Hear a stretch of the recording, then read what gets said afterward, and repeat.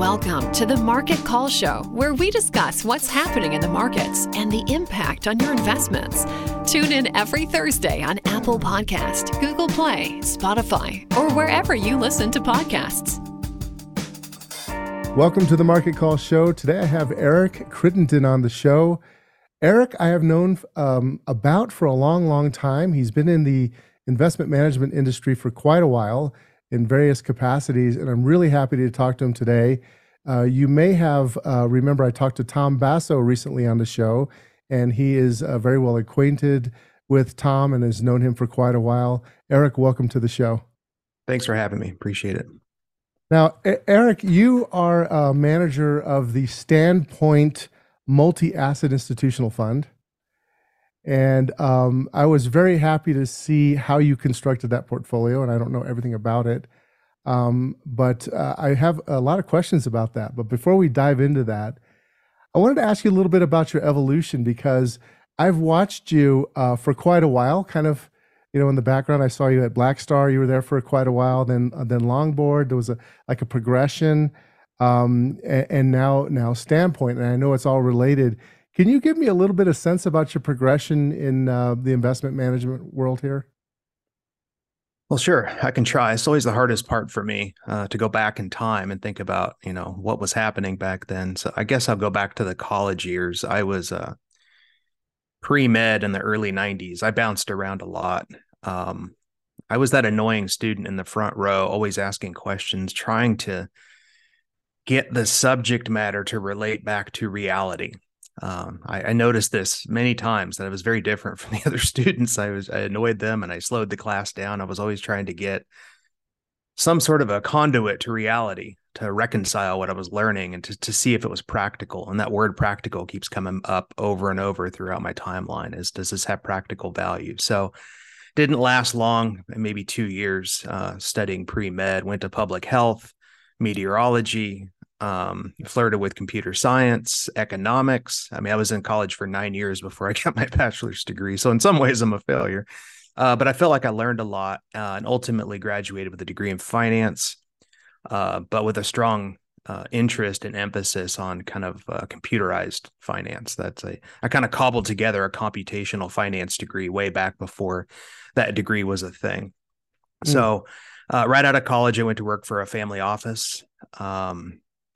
I learned a lot working at a family office. I saw people make tremendous sums of money, lose tremendous sums of money. And I feel like I learned a lot about behavioral finance and how it's pervasive and it transcends cultures, continents, decades. There's just a lot of benefit that one can experience if they get emotion out of the investing process. So that's kind of led me towards systematic investing. Ultimately, I left the family office after a few years. I was tired of dodging tornadoes in the Midwest. I grew up in Kansas, and I moved out to sunny Arizona. I got a job here working on a trade desk for a local hedge fund. Eventually spun out and started Blackstar Funds with a partner back then, which was kind of a fund of funds in a sense. We allocated out to systematic global trend following managers, but we managed the equity portion internally.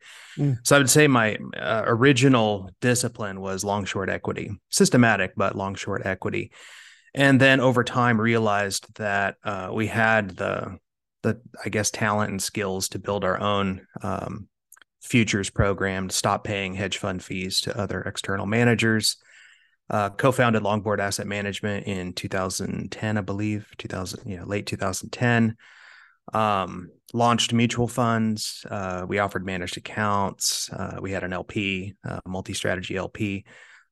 So I've got some experience in different areas of the hedge fund industry and then the mutual fund industry, and then ultimately started Standpoint a little over 3 years ago, and decided to launch the program that I want to retire upon, which is we call it all weather multi-asset. It's just, I think it's it's all our best ideas rolled into one program, and it's exactly how I want my money invested. And we thought maybe the marketplace will like kind of an all-weather total portfolio solution that we believe in. And it's certainly easy for us to run because I would be doing it with my own money anyway. So offering it to other investors, which is kind of the natural end game for us. So I want to ask you a question. Did you find that part of the challenges in building the business was regulatory constraints? Because you're coming from a viewpoint that is more traditionally involved with hedge funds, where you're CFTC regulated as well as SEC regulated. It's a different mindset in the world of futures than it is in the world of securities. And if some people stay in one world or the other. Very few cross-pollinate across both. You and I both have done that, which I feel immediately a simpatico with you because of that. I don't even know you hardly, but I know of you and know some of the work that you've done. I've read some of the papers you've done. But it takes a different way of thinking to be able to go across those two lines. And my question is did you find as you were going more towards entrepreneurial endeavors that you had more issues with regard to regulations to get what you wanted out there? I'll tell you, that concept resonates with me and not too many people. I don't talk about that with too many people, but it was a big barrier. Mm-hmm. And it looks scary at first, right? You have these two disparate worlds where they're using a different dictionary, a different glossary. Just the word alpha means something completely different in the hedge fund futures world than it does in the securities world. So at first it seemed like a daunting thing, and no one's going to write a book about it. There's no user's manual. The regulators won't help you. They don't even talk to each other, whether it's the CFTC and the NFA on one side, SEC and FINRA on the other. So you have to navigate this stuff yourself. Now, in the end, it's not very complicated. You just have to speak two languages. You got to speak French and German, right? Or whatever. Right. And then over time, they've harmonized the rules, and the two things actually fit together nicely. If you use a little of both, it fits into the current regulatory environment quite nicely. And that was a big surprise, and something I'm appreciative of is just how well, if you do a good job of blending, global futures with global equities and securities and futures and throw some T-bills in there, it fits quite nicely into the current regulatory environment, but you kind of have to create your own user's manual. No one's going to do it for you. Mm-hmm. Yeah, you have to structure things in a certain way to get the product out to people, and to scale it is difficult. If you have a single fund, it's easy to do. A single fund that's private, right? Yes. But if you want to get it out to the retail investor, there's more challenges. Yeah, and it used to be a lot more challenging. Say 10 years ago when people first started doing this, or 12 years ago, it was fragile. Because in order to get commodities into a 40 Act mutual fund, you had to jump through some hoops. Like I mentioned previous, though, a lot of that's been harmonized, and it works very nicely. It's not a fragile arrangement anymore. It's actually quite durable. But nobody would do the work for you. You had to go out there and ask questions and pay lawyers and bang around and try stuff out. And you want to do that with your own money, right? You can't do that with other people's money in a mutual fund structure. So the lead time for setting up an alts fund like this is quite a bit longer and more expensive, but it's very rewarding once you get it all set up. And like I said, I've been very pleasantly surprised at how durable it works. I mean, in terms of, satisfying all the regulators. Yeah. And what you're doing has always been what I believe should be done. So going back, just the data showed it, right? Because the trend following oriented futures are so non-correlated to the equity markets, and they tend to work really well. That strategy tends to work really well when you have rocky patches in the equity market. And when you put them together, it just makes a lot of sense. It's really kind of always been that way. And there's been macro fund managers that have done that for years, right? And it's always been only for the rich, right? It's always been, if you had $1 million plus to allocate just in that, then you could probably get it, and more like 5 million or 10 million, really. And now you're able to deliver this to retail investors. Also, registered investment advisors and brokers, they don't really understand the futures world. And whenever they look at individual futures funds, which the stuff that they see is really not truly what it is, because they're constrained in some way. Usually, historically, they have been constrained in terms of the amount of leverage, things like that. They see something that's not doing anything for a while, and the market's skyrocketing, and then they get pressure from their their clients to, what do we have this for? And, and you've kind of solved for that because you've added some equity beta to the solution, but you still have that diversification coming from the managed futures. I hate that term, managed futures, but basically trend following, non-correlated futures contracts, long short. Yeah, managed futures doesn't mean anything, does it? Doesn't convey any information. So there's two important concepts you brought up there. One is that the math, the data, the empirical observation has for 6 decades said the same thing, that if you diversify into global trends, into grains, metals, energy, currencies, bonds, livestock, these things are independent and completely different than the stock market. So if you can source positive returns that are unrelated to stocks and bonds, and you can do that globally, all that diversification makes a really big difference to your experience and your path traveled. So I remember doing a project in college, actually, I think it was 1996, where we were given the task of implementing modern portfolio theory by hand. We had to write the code ourselves. I think it was Fortran or maybe Pascal back then, and go out and collect data and build, the optimal portfolio. That was one of the projects in the class. And I took that kind of to the extreme. I had friends, they had Bloomberg terminals, commodity traders, grain traders back in Kansas. So I collected all this data on all these different styles and strategies going back to 1970. And I didn't know anything, so I was completely unbiased. I just collected all the data, cleaned it, got it into a total return format, put it into an optimizer, wrote the code, and it came back and it basically said, well, the optimal portfolio is about 50% into global trend and about 50% into global equities. And it wanted to throw a little bit of corporate bonds in there, a little bit of, it wasn't tips, it was MLPs. But mainly it was just, the two principal components were global equities is one piston, global trend on all the commodities is another piston. And that created the optimal Sharpe ratio portfolio, optimal Sortino, and it had the highest compounded annual growth rate. And the time frame was like 1970 to 1995, I think was the time frame I evaluated.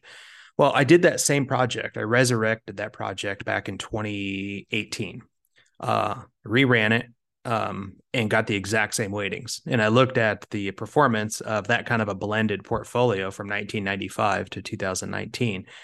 And it was the stuff dreams were made. It just looked fantastic, right? So the optimal portfolio has not meaningfully changed since then. So that begs the question, why does no one do it? That's kind of what you're getting at, is like, well, it's the math is the math. The diversification's there. It's been obvious for decades, but nobody does it. And I think it has a lot to do with the two things you've brought up. One, that the futures world has been kept separate from the securities world. And the other one is what you just brought up with respect to adding something different from stocks and bonds into the portfolio. Call it managed futures, global trend following, whatever you want to call it. Creates a new psychological challenge for advisors because it's uncorrelated, which means sometimes it's going to be down when the stock market's up. And most retail investors automatically view that as some sort of a mistake. They look at it like a report card and they say everything should be, B, A, C's are not the end of the world. But anytime you're down when the market's up, that's clear evidence that there's some sort of a problem. They don't understand how non-correlation works and that represents diversification. So, but if you wrap it all up into one portfolio, then they get the benefit of that diversification without having to see the individual assets, kind of going against each other from time to time. And that removes a lot of the psychological trauma that people experience when they stare at their portfolios, every month or every week or every day. And some of these global hedge funds or global macro hedge funds have been doing that for a long time, and investors have been seeing that result, not really understanding what that they were really getting was trend following with stock selection. Now, a lot of those managers did a lot of different things too alongside of that, and talked a different story. And there was usually some kind of a story surrounding why they were in trends. But if you actually broke it down, they were, you could systematically get involved with trends in very similar fashion than having some story saying inflation is rising and bonds are down, we're short or whatever. We can go back and fill in the fundamental story narrative, the gap, right? And I think a lot of these managers have been doing that in global macro for years. But behind the scenes, when I talk to these people that are doing it, they're looking at the same things you and I are looking at.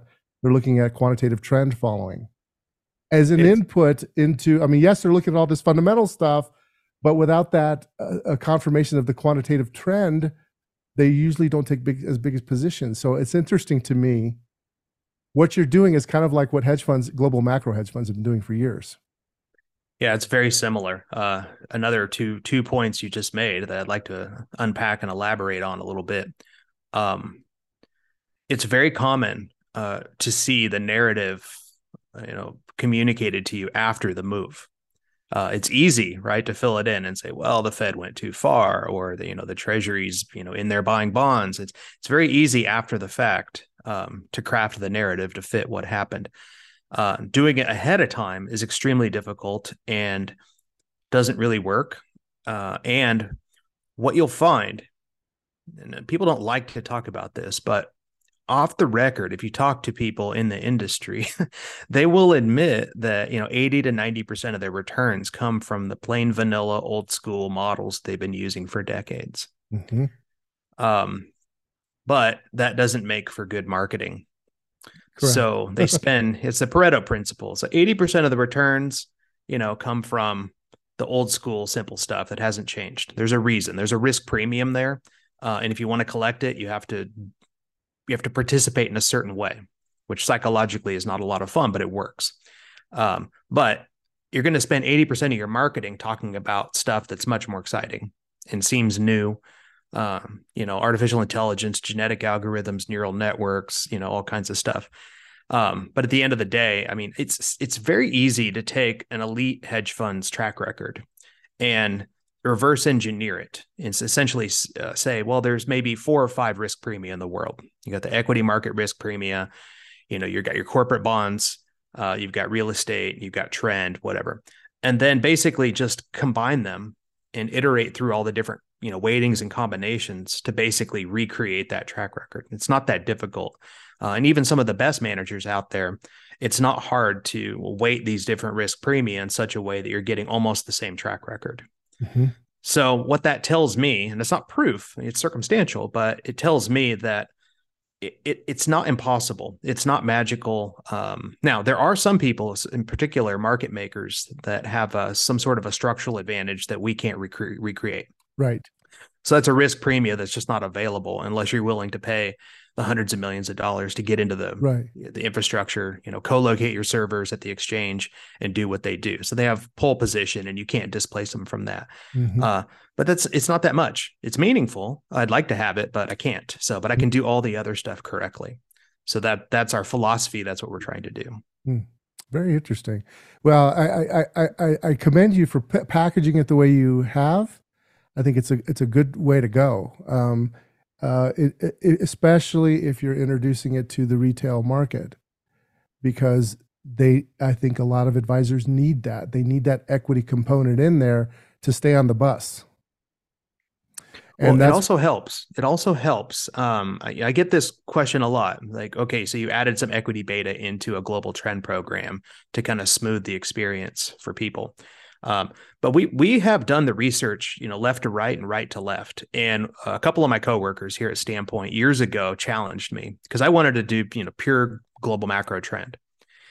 And they intervened and they sat me down one day and they said, Eric, what if you did the opposite of the research project you did before? Instead of trying to find the best diversifier to a 60-40 portfolio or the best diversifier to a stock portfolio, take it as whatever it is you love that you've committed your research to, and then go out and compare all the asset classes in the world, clean total return, net of fees, tax adjusted returns, and find the best diversifier to what you do, and tell me why you wouldn't add that in. So I thought, okay, that's actually a very interesting project.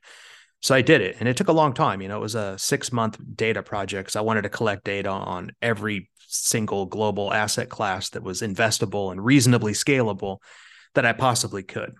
And I have a bias, and I'll tell you, we'll talk about my bias. Well, maybe we'll get to it, but sure. I have a bias towards complexity, and that if it's scarce, it must be valuable. Turns out that's not exactly true, but so I have to be aware of that bias. So I did all this analysis and I anonymized the asset classes to keep my opinion out of it, right? So I just gave them all unique identifier, ran the analysis, and it came back, and two asset classes stood out from the pack of dozens and dozens of asset classes as being great diversifiers to what it is I like to do, which is, systematic global trend. So I revealed them. The first one was global corporate bonds. Global corporate bonds had the lowest correlation and added the most value when they were blended in with global macro trend, right? In second place, by just like 2 basis points, literally it was a tie for first place, was simple global market cap weighted equity.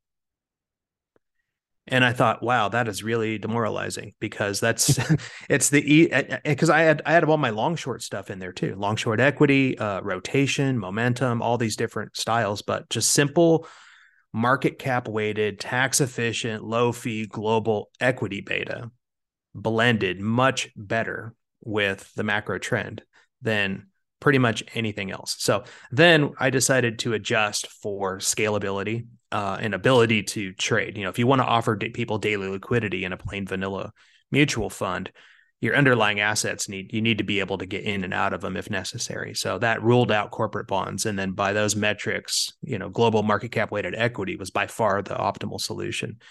So I went back to my team and said, well, it's as simple as, like you said, adding in the equity beta. But that's the reason that we added in the equity beta, because by adding it in, you lifted the compounded return, you squashed the drawdowns, and the volatility came way down.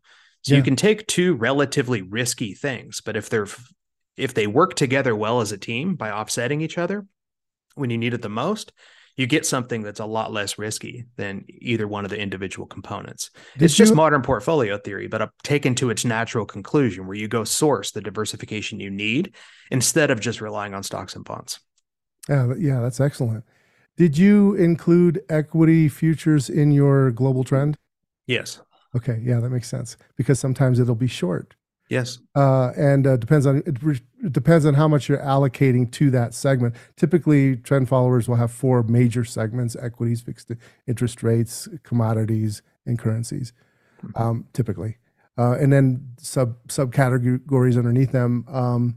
But there's correlations between the currencies, and there's a lot of little correlation structures between the segments there.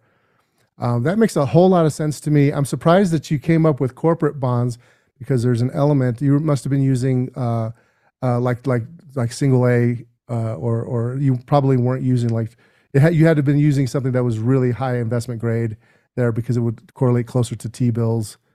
If you were using something that was lower, it would be correlating more to equities, which would have popped it out of your equation. I'm just guessing. It's so funny, because I have done this kind of analysis for years. And it's so cool to see you turning it into reality, into a product that makes a lot of sense. And I think, and we're getting a little bit technical. Some of our listeners are not as technical as you and I may be, and that's okay, because we want to go ahead and we don't want to dumb anything down on the podcast. It's okay for us to talk as technical as we need to. I remember you were doing a lot of stuff in individual stocks. And now you're doing a lot of ETFs. And I'm curious about your evolution and what your thought process was with individual stock selection versus the ETFs. Is it because it's harder to generate the results, it's more complex, there's more tax issues, that it just made it less feasible to do individual equities versus ETFs? Or what was your thought process from moving away from that and moving towards the ETFs? Yeah, so I'm glad you asked that. My bias was to go with the individual stocks. I always want total control if possible. So in order to source our equity exposure in our mutual fund, there were 3 realistic paths we could have gone down. We could have used futures to get that equity exposure. That's super simple and easy. There's a problem there, though, and that is you're creating taxable events every single time you roll the futures. Mm-hmm. So that's kind of a bummer, because I don't want people paying taxes when you can defer those taxes. So I ruled out futures. The other one was the common stocks. Now, I've run big portfolios with thousands of common stocks in there. I've done all the accounting, corporate actions, dividends, and accounted for the survivorship bias, delistings. Like if you try to pull a chart of Enron or WorldCom right now, you won't. It'll get an error because they don't exist anymore. But you were trading them back then. I promise you. So handling all that stuff was in my wheelhouse, and I spent a considerable amount of years of my life studying how to account for survivorship bias and all the corporate action issues in stocks. So I thought, well, I'll put that to good use. So I did that analysis, and it's fine. You can run a portfolio that way, but there's some downsides to doing it that way. One, you're in a mutual fund, which means your administrator has to price every security in your mutual fund every day. So, and somebody's got to pay for all those thousands of hours of accounting work, and they have to deal with all the corporate actions and whatnot. So when you put 3,000 common stocks in your mutual fund, the shareholders are going to pay for all the workload associated with doing that. So it needs to be meaningfully better than something simple like an ETF in order to justify adding all that complexity and workload in. So I took a look at the ETFs, and the ETFs have their own issues. One, they charge fees. Common stocks don't charge fees. Mm-hmm. So I looked at the fees of these ETFs, and I was surprised that the fees are as low as they are. I think some of these ETFs are down at 3 basis points. Others are at 4, and a few of them are at 5 and 6. So I thought to myself, all right, well, is it worth it to pay on average, let's just say 4 basis points for the ETF exposure to get rid of the complexity of having thousands of common stocks? I mean, which is going to be in the best interest of the shareholders long term, paying that management fee or paying all the accounting costs for all those corporate actions and pricings? And then I learned something interesting. If you go inside of these ETFs, whether it's BlackRock, State Street, Schwab, or Vanguard, they are lending the shares out to short sellers and collecting short interest credit. And in most of the cases, 80+% of the short interest they're collecting is going back into the ETF as performance. It's just another it's a revenue stream. And I did some back of the envelope math on that and realized that they're collecting, anywhere from 8 to 25 basis points in short interest credit. And that's flowing through, most of it, in some cases, all of it is flowing through to the owners of the ETF. So are you really paying a fee? If you're paying a 3 basis point management fee, that's 0.03%. And you're getting, 0.15% in short interest credit, it seems to me they're paying you to own the ETF in a sense. Yeah. Does that make sense? Yeah. Other than the impact costs and the bid-ask spread, which they have minimized, I think, yes, that's true. If you compare the performance of those ETFs relative to the index itself, total return, that's kind of a hypothetical thing that you really can't directly invest in. It's pretty darn close. Well, the ones I've looked at, they've actually slightly outperformed their benchmark, and it's because of the short interest credit rebate. And then you also have tax efficiency. Yes. So in the end, ETFs won out for me. They're liquid. You can trade in the secondary market, but you can go to the primary market if need be. That's what we did for tax loss harvesting this last year. Mm-hmm. So, and the fees just, they made sense. And then the accounting is really simple. We've got 8 ETFs rather than, 3,500 global individual equities.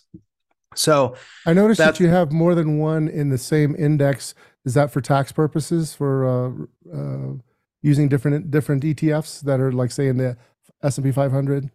There's 2 reasons for that. One is the ability to tax loss harvest. So we have a stable of 16 ETFs, and we'll hold 8 at any given time. And then we can swap back to the other 8 in an environment like last year, where there were enormous tax loss harvesting opportunities. The other reason is it's a different company, maybe the same index, but it's a different ETF provider. Correct. So, and that's just diversifying across ETF providers. You never know when they're going to get bought out, and it's not impossible for Vanguard or State Street to have some sort of regulatory situation. It's unlikely, but it's not impossible. So I diversify when I can, when it doesn't cost me anything, and in that case, it's just diversifying across different providers. Yeah. So picking the individual stocks, you would have to be creating enough alpha to overcome all of those issues, expenses, bid-ask spread. It's difficult to do that in these, and then keep it liquid so that you can rebalance across, more from an asset allocation perspective. So those ETFs make a lot of sense. I could see why you did that. Yeah. Now, a question I had was, I noticed that in your fund, I'm kind of switching around and we can hop around wherever you'd like. You have a separate entity, I think a Cayman Island entity. Is that for just the managed futures segment of the portfolio, or? So the answer is twofold. So in most alternative funds, when you see a Cayman entity, what they're doing is they're putting all the futures in the Cayman entity, and then they own the Cayman entity. So it's called a controlled foreign corporation, which is it's a wholly owned subsidiary of the fund. So other people don't invest into it. It's just the fund itself. So in our case, anybody who trades commodities in a 40 Act fund, whether it's an ETF or a mutual fund or whatever, if it's regulated by the Investment Act of 1940, commodities, you got to be careful because they don't create good income. Right. So if you have more than 10% of your returns come from commodities, you get into this kind of regulatory gray area where is it a RIC, a registered investment company, or is it a corporation? Mm-hmm. So you don't want that because now you got to fight with the IRS over double taxation issues. So what everyone's done for, it's almost 40 years now, I think PIMCO pioneered this, is in order to convert that any commodity income from the bad income category into good income, you have to do it inside of an equity vehicle. So, and the only way to do that safely is you control the equity vehicle. So essentially what you do is you create a subsidiary and you domicile it in the Cayman Islands. The money never leaves the U.S. It's in the bank account, from the fund at a U.S. bank. You're just using Cayman law for this offshore entity. It is the one that trades the commodity futures. And then the way you get the profits to come back is via a dividend. So you essentially create a subsidiary, you're managing it, you do all your commodity trading there. And then at the end of the year, the profits come back as a dividend. And that dividend is considered an equity dividend because it's an equity vehicle that washes the income and it becomes good income. So that's how everyone that I've ever seen gets commodity exposure into a mutual fund without creating a whole bunch of extra regulatory hurdles. So that's the reason for the Cayman entity. Mm-hmm. However, some people don't use the Cayman entity as intelligently as they should, in my opinion. They do all the futures trading through the Cayman entity. You don't need to do that. You just need to do the commodity futures through the Cayman entity. You can do currency and equity futures and bond futures domestically, and you get better tax treatment if you do so. So knowing these things and understanding how the rules actually work put you in a good position to structure your fund more intelligently, such that the tax burden on the investors is lower. So that's what we do. Because you get a split between capital gain and income tax rates if it's the futures directly. Exactly. The dividend is taxed at another rate. Ordinary income. Typically the ordinary income rate, which they've changed around quite a bit. But that's really that makes a lot of sense. The reason why I brought it up is because I think a lot of investors don't understand, why you do something like that. It's really important to understand why you would do that. It's important. It helps investors to do it that way. It's not something that is, unusual or something like that. Very interesting. I want to talk a little bit. I was on your website and I was just kind of just looking at what you had on there, and I noticed you did this analysis where you ran like a Monte Carlo simulation of the bond market. You said, okay, here's the bond market, and let's run some simulations of what kind of total returns would we get in bonds over the next, I forget if it was 5 or 10 years, and the returns across all of these different scenarios was so dismal. Maybe you could speak a little bit to why somebody needs alternatives when you look at that bond market, and probably you're not going to get a whole lot of return over the next 10 years or 5 years, whatever. Yeah. So the video you're referring to, I think that was August of 2020, so I was locked down like everyone else, bored out of my mind. And I had all my clients talking to them on the phone, Zoom meetings, and, everyone's cramming their money into bonds. And I'm looking at the bond market and the math, and I'm thinking to myself, why would anybody in their right mind be enthusiastic about bonds? I mean, the yields are essentially zero, negative in some cases. And inflation was, I don't know what it was. Inflation is a very subjective thing, in my opinion. So Some people insisted inflation was 4, other people said it was negative, CPI, this, that, the other thing, whatever. The bottom line is there was almost no conceivable way for you to make a positive return on bonds, at least in the next, couple of years, given where the rates were. And so I'm not a bond guy.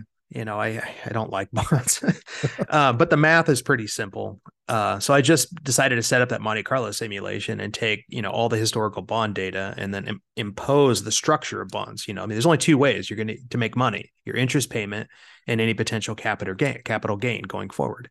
If you're getting capital gains, that necessarily means that the rates are going down. If the rates are already at 0, how much lower can they realistically go? I mean, they can go negative, but I just did the math. And the question I had was, how negative do rates have to go in order for people to get the returns from bonds that they're expecting? Everyone was expecting a 6-7% return from the 10-year. So I did the math, and it's kind of a quadratic. There's a non-deterministic component to it. So I ran a Monte Carlo simulation with all the different paths traveled. I think there were 3,000 scenarios, and only 1 out of 3,000 came up with a positive real return, assuming a very modest inflation. I think it was maybe 1.5 or 2%, something like that. So, and then I also calculated that the yield on the 10-year needed to go to -6 in order for you to get the return on bonds that you're expecting to get over the next, I believe it was 5 years. So, and I remember saying on some podcasts back then, if the 10-year yield goes to -6, your portfolios are going to be the least of your problems. I mean, It's going to be absolute mayhem and chaos, like a sci-fi movie. So I do not know what you're doing investing in bonds. And I got a lot of hate mail from that. Nobody appreciated it at the time. But then when bonds did what they did over the next 1.5 or 2 years or whatever, some people have come around and said, well, that was actually pretty insightful, but it didn't do me any favors at the time. That's for sure. Yeah. That's really interesting that you went through that analysis, and it was so obvious, right? And it's like, how long? The question is when does it actually change? When does that trend change? And the beautiful thing about, I want to get a little bit into your strategy. Correct me if I'm wrong, but the beautiful thing about using more of a quantitative trend approach is that you're really not trying to predict. You're actually saying what you're going with the flow. Can you explain to me a little bit about, or explain to the audience a little bit about how you do analyze trends, what time frames you're looking at, and how just a general philosophy on how the trend part works? Sure. So, trend. So some of these words, I wish they were different. Quant, trend, leverage. These are all scary words, but it's really simple. We don't want to be on the wrong side of big multi-year trends. That's what screws everyone up, right? It's like you own tech stocks in the year 2000, you didn't do anything about it, and you went down 80%. You owned Bitcoin at wherever it was, 60, 70,000, you rode it all the way down.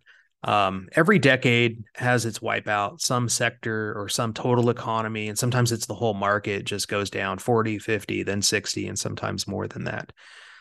Not being on the wrong side of those things is really helpful. So, I wish that I could go back in time and change some of these terms, because the word trend has these negative connotations. It sounds kind of silly, right? What do you learn? Buy low and sell high. Don't buy high and don't sell low. But that's what these trend followers are actually doing: is you buy high so you can sell higher, and you short sell low so you can buy to cover even lower. And it's because markets actually, if you look at the empirical data, markets have a tendency to at times trend a lot more than you intuitively ever. I mean, who saw the bond market sell off coming? Who saw energy prices going negative in 2020? Markets not just overshoot, they do that to clear the market, to bring buyers and sellers together to settle these supply demand imbalances. So trend followers are just simply determined to not be on the wrong side of those trends and to try to be on the right side of some of them. And over time, that compounds wealth, and it happens to be uncorrelated with what you're typically doing, which is stock and bond portfolio. So it's very valuable. So you asked the question, it's important to diversify your trend models too, because sometimes short-term trend following is very profitable for 3, 5, 7 years. Other times, medium-term trend following is where all the profits are, and other times, really long-term trend following. I'll share with you this. I have another bias towards, I don't like trading frequently. I like keeping transaction costs low. I'm a patient and disciplined person, and I don't seek excitement. I don't wake up wanting to trade. I never have, and I never will. So my bias is towards the longer term models. And long term, over 20, 30, 40 years, I'm convinced that they work better. If work better means higher compounded returns with lower experienced risk. However, the short-term models add a lot of value at certain points in time, and they should be included because the long and medium-term models can go out of favor for 4, 5, 7 years, and that drives clients insane. Case in point, when we launched Standpoint, I integrated short-term, medium-term, and long-term models in there to give people, or at least to attempt to give people, a much smoother ride and a more diversified across trends through time. Since we launched, the short-term models have been lights out, just compounding at very high rates of return. The models that I prefer, medium and long-term, have not done nearly as well. So when markets are really fast, COVID style, and you get these maddening, quick, painful moves, the short-term models really pay off. So I think of them almost as like a form of insurance, where they may have a lower expected return long-term, but they add a tremendous amount of value in other ways. Yeah, they're also the lowest correlated, I believe, to the equity market because they'll tend to go short beforehand. If I remember correctly, that's kind of what I've noticed. So you have multi-time frame. Do you have them in allocated buckets, or do you risk budget to all three and then overweight the longer, intermediate, and longer term? Or how is your overall thinking? I know you don't want to give the whole secret sauce, but what is your overall thinking on how you construct that? So my philosophy there is, unless the complexity can show me added benefit, I'm not going to do it. Because when I look at the winners in this space, if you don't listen to what they say and look at what they do, it's because they kept things simple and they stayed disciplined and they executed their plan. Now, their marketing and all that other stuff will have all kinds of bells and whistles and whatnot. But if you look at what they do, it's usually the same thing over and over.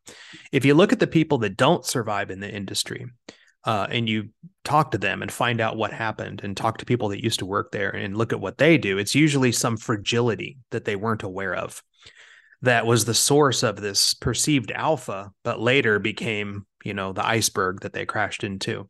Mm-hmm. So there are winners and losers in this industry. And the common denominator among the winners is they stick with durable, simple things and have realistic expectations. The common denominator that I see amongst the losers is too many moving parts, fragility that they didn't understand. And then their sequence came and they didn't have an answer for it, and they lost enough money such that their investors gave up on them. Now, it may have come back. In a lot of cases, I think their programs came back. They didn't have any assets anymore, so they ended up shutting down or rolling up into something else. So I'm telling you that my bias, and I like this bias, I believe in this bias, is towards simplicity and durability, and don't get carried away. And it's hard for me, right? Because I'm a curious person, and the concept of continuous improvement appeals to me. But so you should do the work, but you should be very, very wary about adding new features unless they increase the durability of what you're doing. And most of them just don't.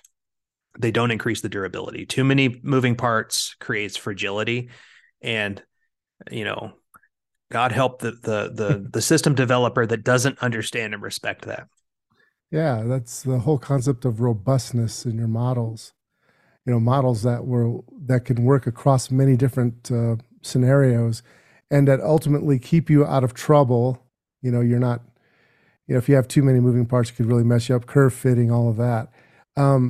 I'm curious about when you say you'd like to keep things simple. In the industry, you basically have two types of trend following, if you will, management of positions after you take on a position. The larger you get, the more you need to scale your positions in and out. But the question becomes, do you vol target? Do you size in a way where you're constantly watching your vol, or do you let her rip and then you just move your stops around. Not, I know you probably don't hold stops in the market, but your uncle point where you're going to reverse a trend or exit either for a loss or for a profit. Do you vol target, or do you let it run more like a Jerry Parker would do, or would you do more, or do you do more like a vol sizing? That, not initially vol sizing, I mean ongoing vol sizing. Yeah, so I've been the referee in that debate for 20 years in the industry. So, I've agreed with Jerry Parker, I've argued with Jerry Parker and 15 other guys in the industry and refereed their arguments. And you got to be your own person, right? It's what I've found is that it's a trade-off.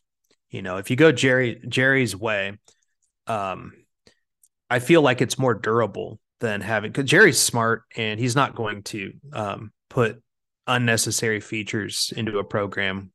I don't think. No, he's not going to do that. No. But he has a tendency, his bias is towards, don't mess with it after you put it on. Right. I like that. Yeah.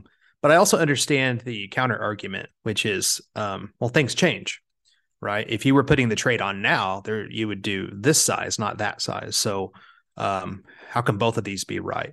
So it's kind of like, Democrat versus Republican. There's these two camps. And I'm not saying that one's right and the other one's wrong. It's like, well, if I'm in the middle and I come over here, I get something for doing that, but I give something up. If I go the other way, well, I get something for doing that, but I give something else up. And these trade-offs, there's a wide zone of where the trade-offs are okay. It's mostly just semantics. They're not material to the experience the investor is going to get. So that it's kind of a judgment call. Where do you want to be? So in my case, what was really important to me is that I have something that's scalable, such that if I'm fortunate enough to get to, $5 or $6 billion in the program, that it's the exact same program that it was in March of 2020. Because I don't want to have people to come back and redo their due diligence for the fifth time, because now that we're at 3 billion, there's no way that we could be doing what we were doing when we were at 50 million. That is what most firms do. I've lived that life before. It's not fun because the sales process is never closed. It's not like an index fund where it's like, look, I own this thing. The track record from back then is relevant today. That's just not the case for a lot of funds that change what they do because they got big. So we decided to launch a program that was already big. So the model already believes it has $12 billion in it. And we run it like it has $12 billion in it. And then we get this model portfolio, and then we can just simply ratio it down to whatever our current asset base is, which right now is, I think, 550 million. So it's a small fund. But we don't have to worry about capacity issues or changing the program or letting anyone know that we've run into capacity issues till we start approaching like $10 billion. So that's important. Now, when you do that, though, you got to run it like it's a big program, which means you have to overweight the most liquid markets and underweight the less liquid markets. So if you look at the crude oil market, it's huge. And our crude oil position is going to be 20 times the size of our tiny heating oil position, which is a much smaller market. Gold's bigger than silver. Corn's bigger than canola, so on and so forth. So if you think about it, we're running the equivalent of a market cap weighted futures program. So rather than an equal weighted. So, and a lot of people have passionate views on that. And they say, well, yours is getting more concentrated. It's less diversified. All those things are true. But I have run the simulations going back to 1970 for every conceivable mixture, where it's beta neutral, equal risk contribution, equal VAR contribution. There aren't any meaningful differences, not by my opinion. So by taking away all the complexity and just running a simple market cap weighted program that has no capacity issues, had 10 basis points lower return and maybe 20 basis points higher volatility over the last 50 years. And so I look at it and say, I'm not really giving that up because that's not real to me. What's real to me is what can I, in an intellectually honest manner, offer people that's not going to change over the next 20 years. Does that make sense? Yeah, totally. Yeah. I mean, you could find periods of time when maybe an equal contribution would do better than a market cap. but it's not always going to be that way. I have a philosophy on why that's the case, and that's just simple, just mathematics of, you have this whole pie, and when money moves, it's going to go from one to the other, and it's kind of naturally changing your weights to what would be what the average investor has, and the mathematics of that is hard to beat. I mean, it's just there's going to be times where you have more financial exposure, and you had a big move against you, and it's not going to be like as good as the other guy who had more equal contribution or something like that. But over the long run, that won't always be the case. The big thing is making sure that you have that mixture. The thing that moves the needle is the trend versus the equity. It's not the various sectors, in my opinion. In the short run, that's true. But sorry, I shouldn't be. I'm telling you my own personal opinion, but I like what you're doing with that. But the question I had was more about vol sizing on an ongoing basis. When I was talking to Tom, I said, Tom, you were doing an element of vol sizing before everybody else was doing it. On the ongoing basis, because most trend followers early on, they took their initial position, they let it run, they moved their stops, and if the contribution to daily returns was getting excessive, they didn't really do anything about it. Most traders back in the day. Tom said, "Hey, that silver trade was brutal, so let's put some caps, some guardrails around how much daily contribution to the return we're going to allow." Do you do that, or do you just let her rip? We do have common sense caps implemented. They don't get hit very often, but I need to be 100% honest. Most of that is regulatory in nature. I'm comfortable letting it rip. It doesn't seem to make much of a difference, in my opinion, though. But having common sense caps is more making the regulators happy. So far, we're in our 4th year now. Maybe one time when interest rates were really low, some of the very short-term interest rate markets had super low volatility, and the subsequent position sizes were just astronomically high. Those would be irresponsible trades to put on. So that's the only one that's been hit recently. I have them in there, and I look at the portfolio every day.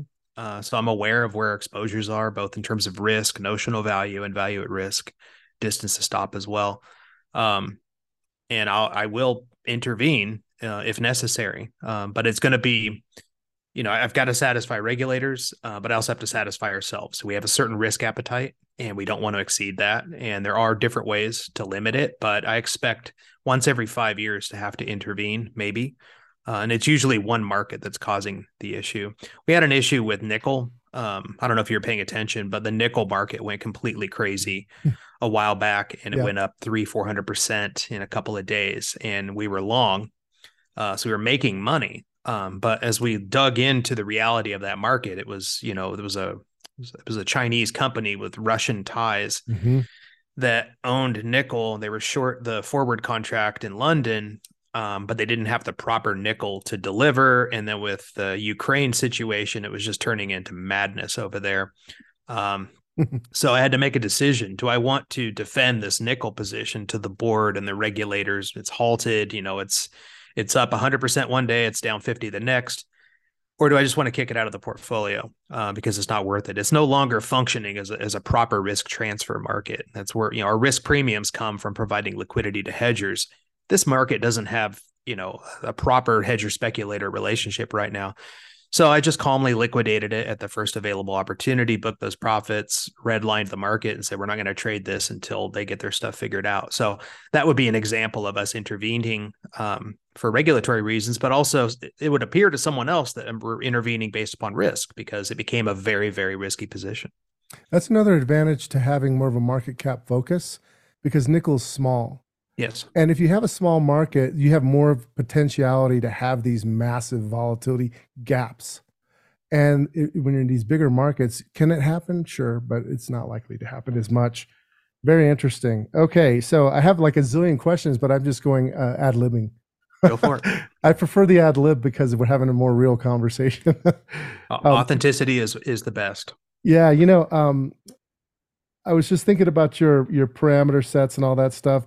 You know, how when you're thinking about your sizing and all of that, are you thinking about your overall, let me rephrase the question.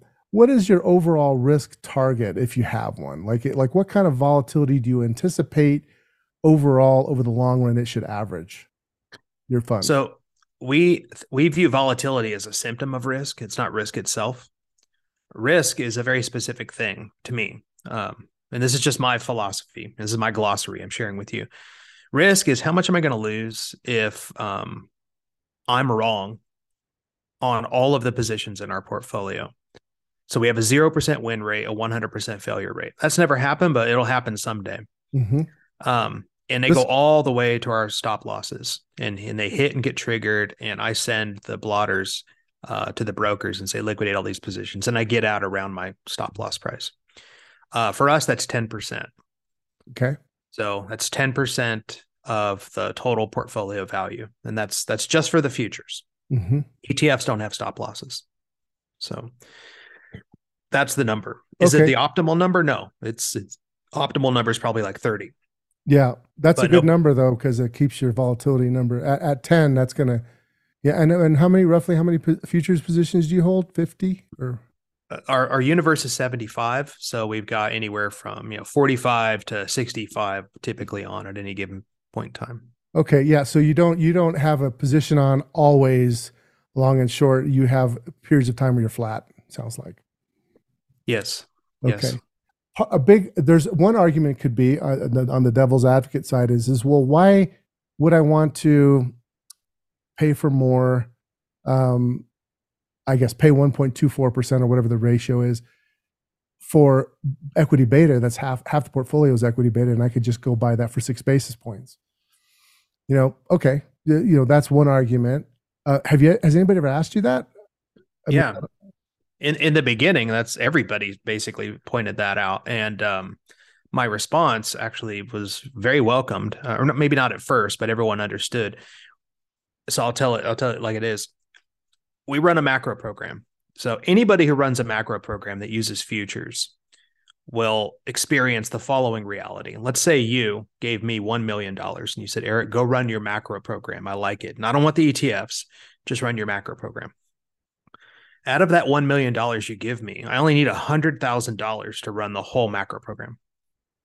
Those are the margin deposits that go to the futures brokers. What do I do with the other $900,000? You buy T-bills. Yeah, mostly. Yeah, that's what people do. Or you might, depending on who you are, you may do various things. Yeah, you could do a laddered bond portfolio, commercial paper, T-bills, whatever. But it's all basically, 1 year duration and in fixed income. So that's what they all do. That's been the way it's been for the past 40 years, right? So we deviate from that. So instead of putting 900 grand into T-bills or commercial paper or floaters or whatever, we take about half of it and stuff it in ETFs. All right.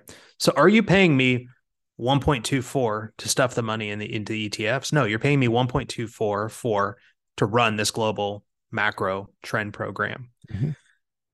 But I take about half the idle capital that I otherwise would have stuffed into T-bills, and I put it into these ETFs because these ETFs are uncorrelated with the macro program, and they add a lot of benefit, and they take away the sting in bull markets when quote unquote trend or alts are underperforming. Yeah. And if you have an IRA account, you could put that money in there. And then you have more capital efficiency than if you were to try to run, let's say you just open an account at IB and you were going to run it yourself, there'd be capital limitations there for you. The capital efficiency argument is enormous. And without it, I wouldn't be very enthusiastic about the business. I'd still do it, but the capital efficiency that's afforded to us by structuring the fund a certain way is really 80% of the benefit, in my opinion. But most people, they don't really understand it. It's not a marketing topic. You know what I mean? Yeah. Unfortunately, it's a marketing topic for me. I'm one of those geeky guys that it's a marketing topic for me. So if you have, what is your leverage ratio, if you don't mind me asking, like how levered is if you were to take the total notional on equity, what would it be roughly? Okay. So you're talking about economic leverage, not legal leverage, right? Right. Economic leverage. Yeah. So, with or without short-term bonds, like, would you include the T-bills and like the really short-term bonds? Yes. Okay. So your typical macro manager just running a macro program is probably going to be anywhere from 5 to 1 levered, as high as 14 to 1 levered. But almost all of that comes from their bond positions, Right. right? If you strip the bond positions out, all of a sudden they're down to like 2 to 1 levered to 4 to 1 levered. Um, and then if you stripped out some of the larger notional value contracts, I mean, it's very deceptive because it's those bond markets, Because they're right? lower volatility and you have to buy a lot of it to get its impact in there. Yeah, I mean, like a 2-year treasury is essentially cash almost, right? Mm. So it can be, you look at some and say, wow, my God, these guys are 7 to 1 leverage. Well, if I remove the cash equivalent style bonds, it's 2 to 1, right? So for us right now, I would say that maybe we're 3 to 1 if you include everything, right? If you said the T-bills are not securities, they're just cash, right? Then we're probably down around 1.7 to 1. And if you took out the really low vol fixed income trades, we're probably 1.4 to 1 right now. Yeah, so it's pretty conservative. And your 10% risk to stop tells you the story. Yeah, I'm not a leverage junkie. I don't seek it out. Um, I'm not sure why so many people do in the industry. There are ways. I just think it's more durable to have a stops that are further away, Mhm. and more broad based diversification and less concentration risk. Is personally how I like to roll, and that ends up having lower leverage ratios than a lot of my peers. Yeah, so you're using diversification more than tighter stops. And, given how markets move, tighter stops has been getting worse and worse, actually. I mean, the parameter sets that were used for trend following when I first got into business were substantially lower than what they are now. Um, of course, that changes throughout time, but on average, the parameter sets have gotten longer and longer to make things work out well. I'd like So to share an observation about that. So I don't know anybody who's wasted more of their weekends back testing parameter set combinations for futures trading strategies. I mean, there was a time in my life where I daisy chained computers together and I would start the simulation on Friday night and it still wouldn't be running on Monday morning, right? So what um, software were you using back then? back then it was like trading recipes, Wealth Trade Lab, Station, Wealth yeah, Lab. trade station, and this was in like the 90s. So like computers were weak, so I had to like do one process on one computer and then transfer it over. And trading recipes, I think, was one of them. Eric, I have Um, to tell you that I have done that. So we used to I'm have them sorry. daisied, and we had the little toggles in the back, and we had, because there was, and then you had to program things yourself in order to get things outside the box, and Yeah. and it was harder to bring things all together as a portfolio. Much of all that out of the box stuff didn't do that. Anyway, I'm getting off track, but anyway, it's just kind of bringing back memories. If you don't answer this question, please. But if you know what a domain aggregate function is, in reference to a database, in reference to futures trading, then you're the only other person. Um, yeah, bringing back memories. This the contortions that we had to go through in order to do true portfolio testing It back was in the 90s hard. was torturous, It and there was was nobody to talk to about it. And if you did find someone who was interested in it, they were crazy and you had to get a restraining order. I mean, it was just such a fragmented, messed up industry back then. You so. and I should have crossed paths back then. We didn't. It's amazing that we didn't. Tom Basso, I talked to, he didn't remember until after I talked to him, but I talked to him in like 92, 93, something like that. Because he was managing money we were talking to him like, hey, we're trying to solve this problem. What are you doing? And you know what? One thing I have to say about Tom, he's always been the most amazing, cordial guy, sharing, giving, even if you're in the industry. Yeah, I- 100% he- agree. Nobody has spent more time and put more thought into his responses to me historically. I applied for a job at his company in the mid 90s, and he sent me like a 5-page rejection letter. But it was all the principles of here's the stuff, here's the pitfalls, this is what you're going to learn, here's what I've learned, all this. It became kind of the template for my life going forward. Now, I wasn't very happy about it when I got the rejection letter, but I kept it. And I found out that, over time, he's right. Every single one of these points is correct about psychology, the pitfalls of back testing and simulations and all the lessons that if you learn the hard way, take years. So getting back to your parameter observations, yes. I think that was the first thing we were talking about. You said I've wasted a lot of time. Sorry. No, that's okay. The old turtle rules, the short-term stop loss is too close, whatnot. A lot of people, when they hear that things have had to become longer term and slower in order to survive changing market conditions, people erroneously conclude then that you must always evolve your system going forward for changing market conditions. They believe that. What's being left out when people say that is that if you go back in time to the 70s and 80s and you run the same systems that are working today back then, they worked well. Yes. It worked very well. So, and that's essentially what I'm trying to do, is run something that I wouldn't have had to have changed from the year I was born, 1972, to current. And if I can do that, if I can run the exact same system, and the markets have changed. You've got new markets. Pork bellies are gone. VIX futures are here, so on and so forth. But the risk transfer process and the structural risk premia that you're collecting by providing liquidity to hedgers, that reality hasn't changed, right? And hedgers are still on a calendar year. They still report to a board of directors at frequent intervals. The tax season's the same. The pressures are the same. So if you can put together a parameter set that has reasonably effective results across 70s, 80s, 90s, 2000s, and today, that tells me that's pretty good evidence that there's some sort of a structural risk premium that you're collecting, because the markets are there were no computers in 72, no computerized trading. But the system that I'm running could have been run exactly the same way back then.